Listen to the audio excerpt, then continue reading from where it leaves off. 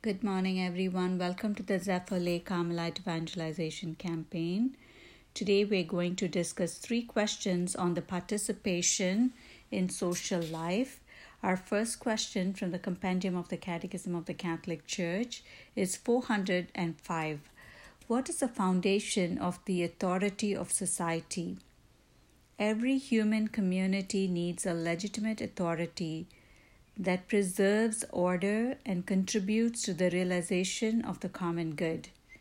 The foundation of such society lies in human nature because it corresponds to the order established by God.